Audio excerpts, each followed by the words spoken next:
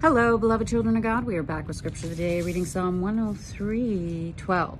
As far as the east is from the west, so far hath he removed our transgressions from us. Praise God. Well, basically this week, like if, let's say you travel all the way east around the world or all the way west, it's never ending.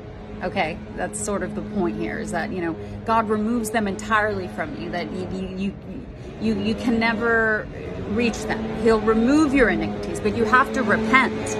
You have to turn to God. You have to turn away from your sin. Repentance is a turning away from those things that offend God, you know, and being double-minded and backsliding, going back and forth. God will spew you out of his mouth. That's being lukewarm. You're either hot on fire for God, you want to serve God, you want to please God, you want to obey God, or you don't. You know, God has given you free will. You can choose. The choice is yours, but be sure to know.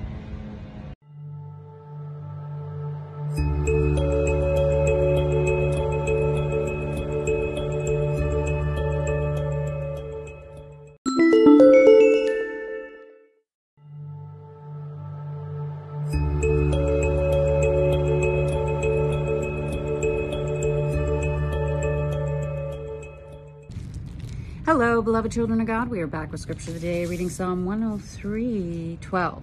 As far as the east is from the west, so far hath he removed our transgressions from us. Praise God. Well, basically this week, like if, let's say you travel all the way east around the world or all the way west, it's never ending.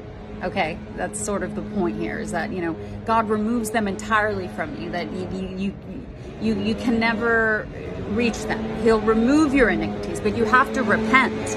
You have to turn to God. You have to turn away from your sin. Repentance is a turning away from those things that offend God, you know, and being double-minded and backsliding, going back and forth. God will spew you out of his mouth. That's being lukewarm. You're either hot on fire for God, you want to serve God, you want to please God, you want to obey God, or you don't.